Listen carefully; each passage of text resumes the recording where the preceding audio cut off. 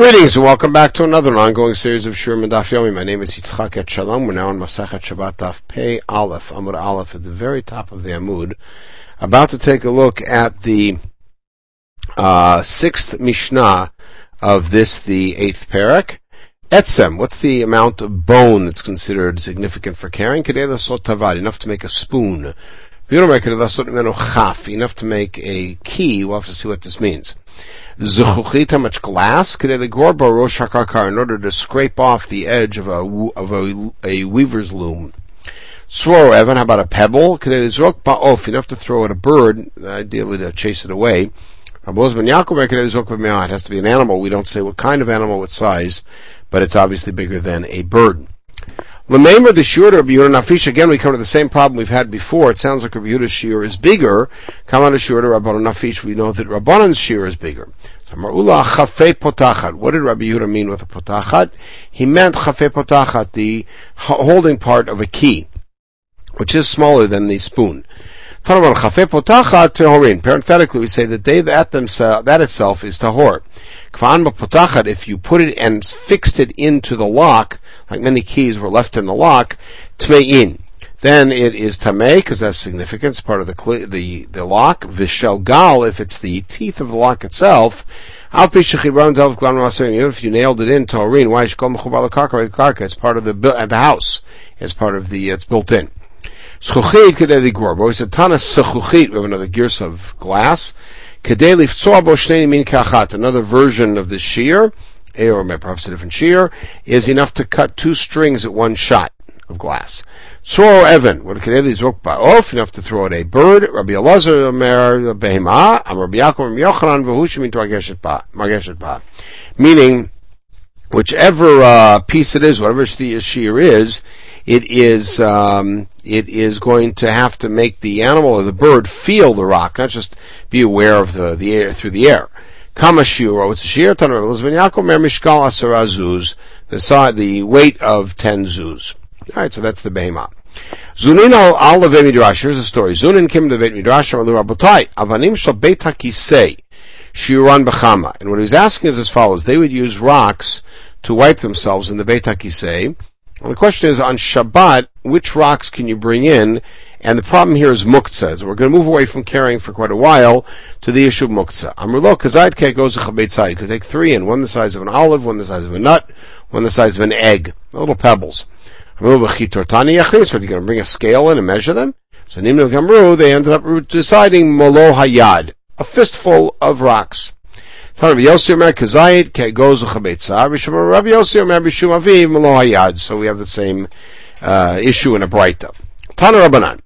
Shalosh Kuzalot Mutar Lachnitz Avidakisian. Shabbat, you're allowed to bring in 3 sharpened rocks. Kamashiran, Rabbi Meir Omer Ke'egos. All 3 of them are the size of a nut. Rabbi Omer Ke'beitza, the size of an egg. Amar from our Papa, Amar Rav Chisda, Machloket Kan, Kach Machloket Betrog. Which makes it sound like the machloket in etrog is a replication of this machloket, and that is the minimal size of an etrog. It's a Mishnah at the end of the third parak, towards the end of the third parak of Sukkot. Now, Hataman itmachabraita, why are you comparing the etrog to this? Should be the opposite. Like machloket etrog, kach machloket kan.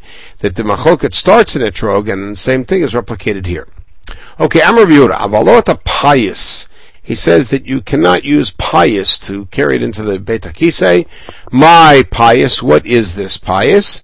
Amar Rabbi Zera, Karshine Bavlaita. These are clods of dirt that they would use in Bavel, to wipe themselves. Amar Rava, Asur l'mashresh b'tzor b'shabbat, you're not allowed to use a sharp pebble on Shabbat like you do during the week. But if you can't, then you can't wipe yourself at all. Would you not go to the bathroom? It's dangerous. The answer is kila achayad. He said you do it, but in an unusual way. What's the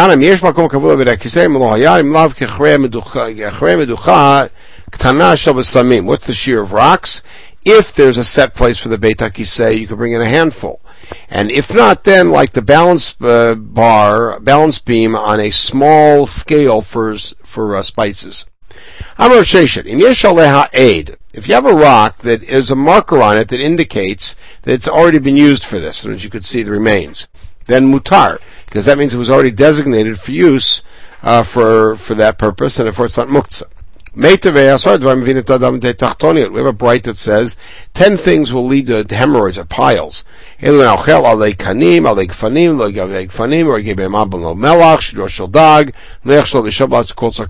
things that if you eat them, they'll lead to that. Drinking dregs of wine, or using limestone or pottery to wipe yourself, or a rock that somebody else used. And some people say even if you just stay there too long, pushing. So the answer is lo kasha habalach habeyavesh. If what you see on there is still moist, then you shouldn't use it. If it's dried up, then you could. Or it doesn't have to be moist versus dry, but just if you could use that same rock, you could use the other side of it. You know that the rock's already been used for that, so it's not muktzah. Or the aid could be that you saw that you had used it, then it's okay. If somebody else used it, not. By the Rav Yosef, clearly our sense of hygiene and of aesthetics is very different today. By the Rav Yosef, let's say you have this aid, and then it rained on it and it cleaned it off. Is it still not muktzah? If you can still see a faint outline of what was there before, then it's okay.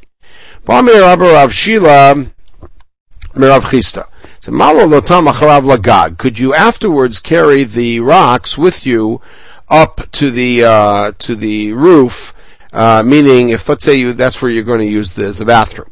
Even though there's a lotaseh of violating, going against the Rabbanan's words, and the Rabbanan said you have to avoid muktzah on Shabbat, nonetheless, the kovod habriot involved in this is dochadet.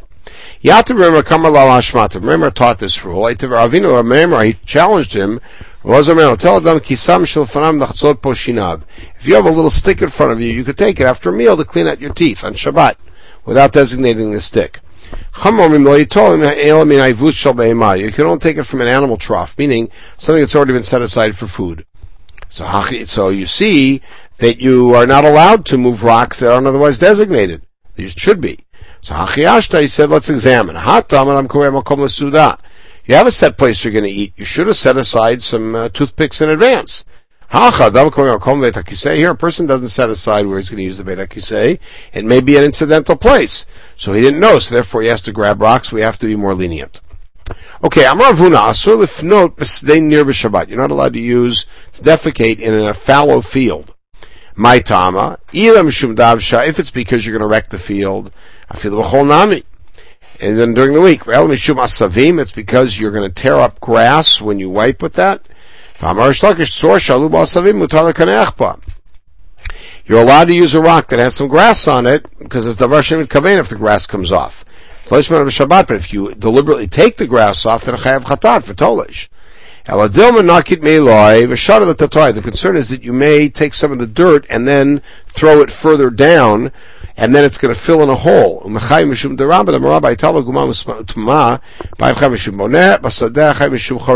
this when we examined the Malachat Choresh at the beginning of that sugya, and the Ayin Gimel Amud Bet, that if you fill in a hole in the house it's bona, and in the field it's Choresh.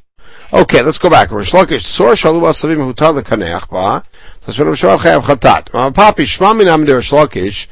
can learn from Rish Lakish, Hai Parfisa, which is a planter with a hole in the bottom. Shari L'Tiltule, you're allowed to carry it. Because after all, you're not intending to tear this stuff out. Magrav Kahana, you remember L'Tzorech, Mishlo L'Tzorech? Rish Lakish is talking about a case where you need this, and you need in order to be able to wipe. It doesn't tell you that when it's Shelo L'Tzorech, without any need, that it's okay. Rabbi Parfisa, Ho'eva Atali Adan Leva Bei Milta. You know, we're talking about planters, I'll have something else to say about it. If it was sitting on the ground, and remember there's a hole in the bottom, so the dirt is connecting, and then you picked it up and put it up on sticks in the air, because of tolesh, you pulled that out of the ground. And flip it. If you took it from the sticks and put it on the ground, then you are sort of planting. And then you're chayiv because of that.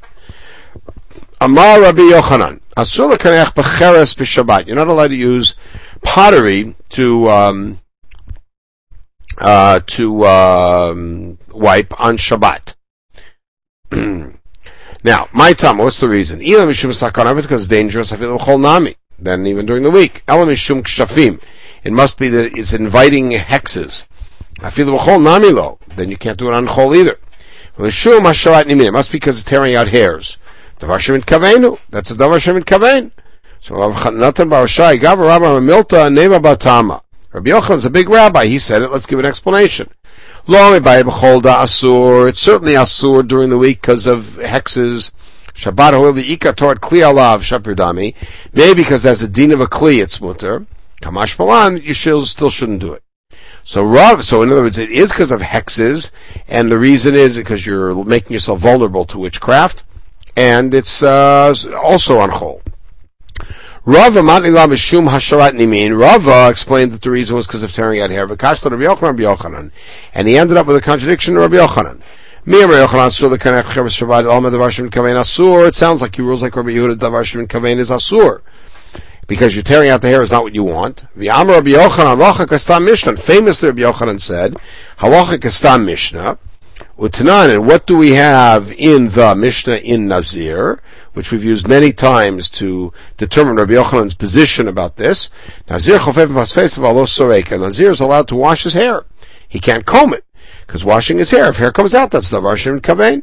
So you see that Rabbi Yochanan, since he said halacha kastam Mishnah, holds like Rabbi Shimon.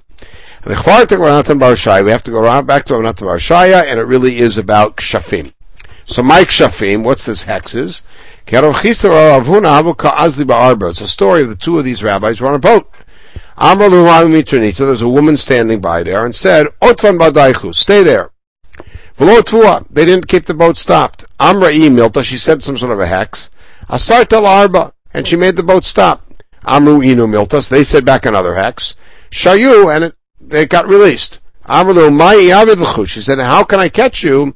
After all, you don't use pottery to wipe. And you don't have lice that you kill on top of your clothes. And you never take vegetables from the bundle that the gardener brings together.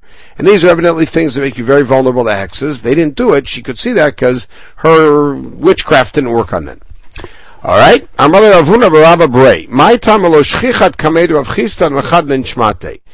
So he said, Rav Huna said to his son, why didn't you come to Rav Chisda? He has very sharp Torah. Why didn't you come learn from him? He said, why should I go? When I go, he tells me words about the world. He doesn't teach me Torah. He says, when you go into the bathroom, you shouldn't sit right down. And don't push yourself too hard. Let's take your time and sit down comfortably. Because the rectum sits on these three teeth, as it were. If you push too hard, it could break them open and hurt yourself. He's trying to save lives. And you're just calling them as if they're not of no significance. You should certainly go to him. You'll learn how to do things and take care of yourself. Okay, let's say now this is during the week. You have a pebble and you have some pottery. Which should you take? Take the rock. Take the pottery, the shard.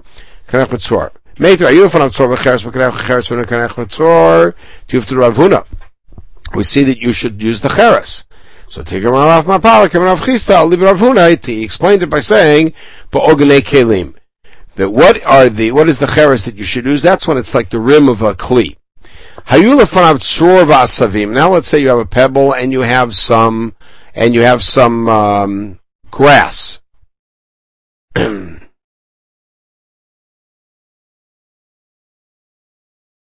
So which is the preferable one to use? Rav Chisda, Rav Hamnuna. One prefers the pebble, the other says better to use the grass. If you use something that's flammable, then you can hurt your rectum. You're right. If it's dry and it's flammable, then you can't use it. But if they're moist, then you could. Okay, what happens if you have to go to the bathroom and you don't go? Ruach ra sholetet bo. You'll end up with melancholia. Chadamar ruach zuama sholetet bo. Your body will start to smell bad. Tanya Kamandamar ruach zuama sholetet bo. We have a bright that supports the second opinion. Tanya, if somebody has to go to the bathroom and eats instead, it's like an oven that you fired up while the old ashes are still there. That's how you start smelling bad. Let's say you have to go to the bathroom, you want to go to the bathroom, but you can't, constipated. Stand up, sit down, stand up, sit down. Move to different sides. Or try different sides of the bathroom, evidently. You should try wiping in advance. Now, yasiach da'ato typically means think about something else.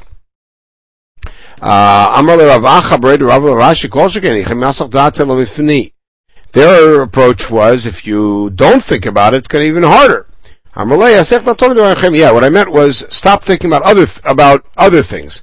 Not take your mind off of that, but take your mind off of everything else. Focus. If you remember, I saw an Arab. He got up and he sat down. He sat up and sat down. And then he poured himself out like a pot. In other words, he used this to loosen himself up, and it worked. So let's say you come into a meal. You either should walk 4 steps 10 times back and forth, or else 10 steps 4 times back and forth. Then you go to the bathroom and you come in and join the meal. These are all devices or advice for how you could loosen up your bowels. Alright, the last Mishnah here is a Mishnah which is going to catapult us into the majority of the next parak, which will not be about Shabbat, and it's going to be about different halachic issues that are alluded to in Psukim and Tanakh. We start with an issue about Shabbat, which is cheres. What's the shear of pottery? Enough to put between, let's say, one piece of wood and another to keep them separate. Enough to stoke a fire. No, enough to be able to put a revid of water in. I've got an allusion to this from the Pasuk in Yeshayahu, where Sancheriv, the curse against Assyria is they're going to be wiped out, and they won't even have, in all the things that are broken, enough pottery to stoke a fire. So you see that stoking a fire with pottery is like the minimal use. Rabbi Yossi says, does that prove anything? The next part of the pasuk, as you can see on the page, and I separated these parts, to be able to scoop up some water. Right? So now, Mistabra Shira to Rabbi Yossi Nafish. From Svara, it would seem like Rabbi Yossi's shear is bigger, that to scoop up water is bigger than something to just stoke a fire. But Mikra from the pasuk, Shira to Rabbi Meir Nafish. It seems Rabbi Meir's shear is bigger because what's the curse? If you think the water is bigger, do you think first Yeshayahu is cursing that you're not going to have a little thing, and then said you won't even have a big thing? You won't have a big thing, you won't even have a little thing. Yes, indeed, Rabbi Meir's shear is a bigger shear, even Misvara. He's talking about stoking a big fire, and that you need a bigger piece. Okay, Rabbi Yossi, Rabbi Shamraya, Shapar Kamar Rabbi Yossi Meir. So Rabbi Yossi actually had a good proof from the pasuk. So Rabbi Meir, what's his answer? Lom Bayi Kamar. He said that the pasuk is telling you a less obvious, a not only. Meaning, not only something which is the minimal thing that people think is significant with pottery will be not found enough to stoke a fire. Even something that people don't consider important won't be there, which is enough to put water in. And so Rameir says, therefore, the water is insignificant, but it's mentioned there as the ultimate of the curse, that even something insignificant won't be found. We will start our study of Amar Rabbi Akiva, the 9th parak, in the next podcast. In the meantime, everybody should have a wonderful day.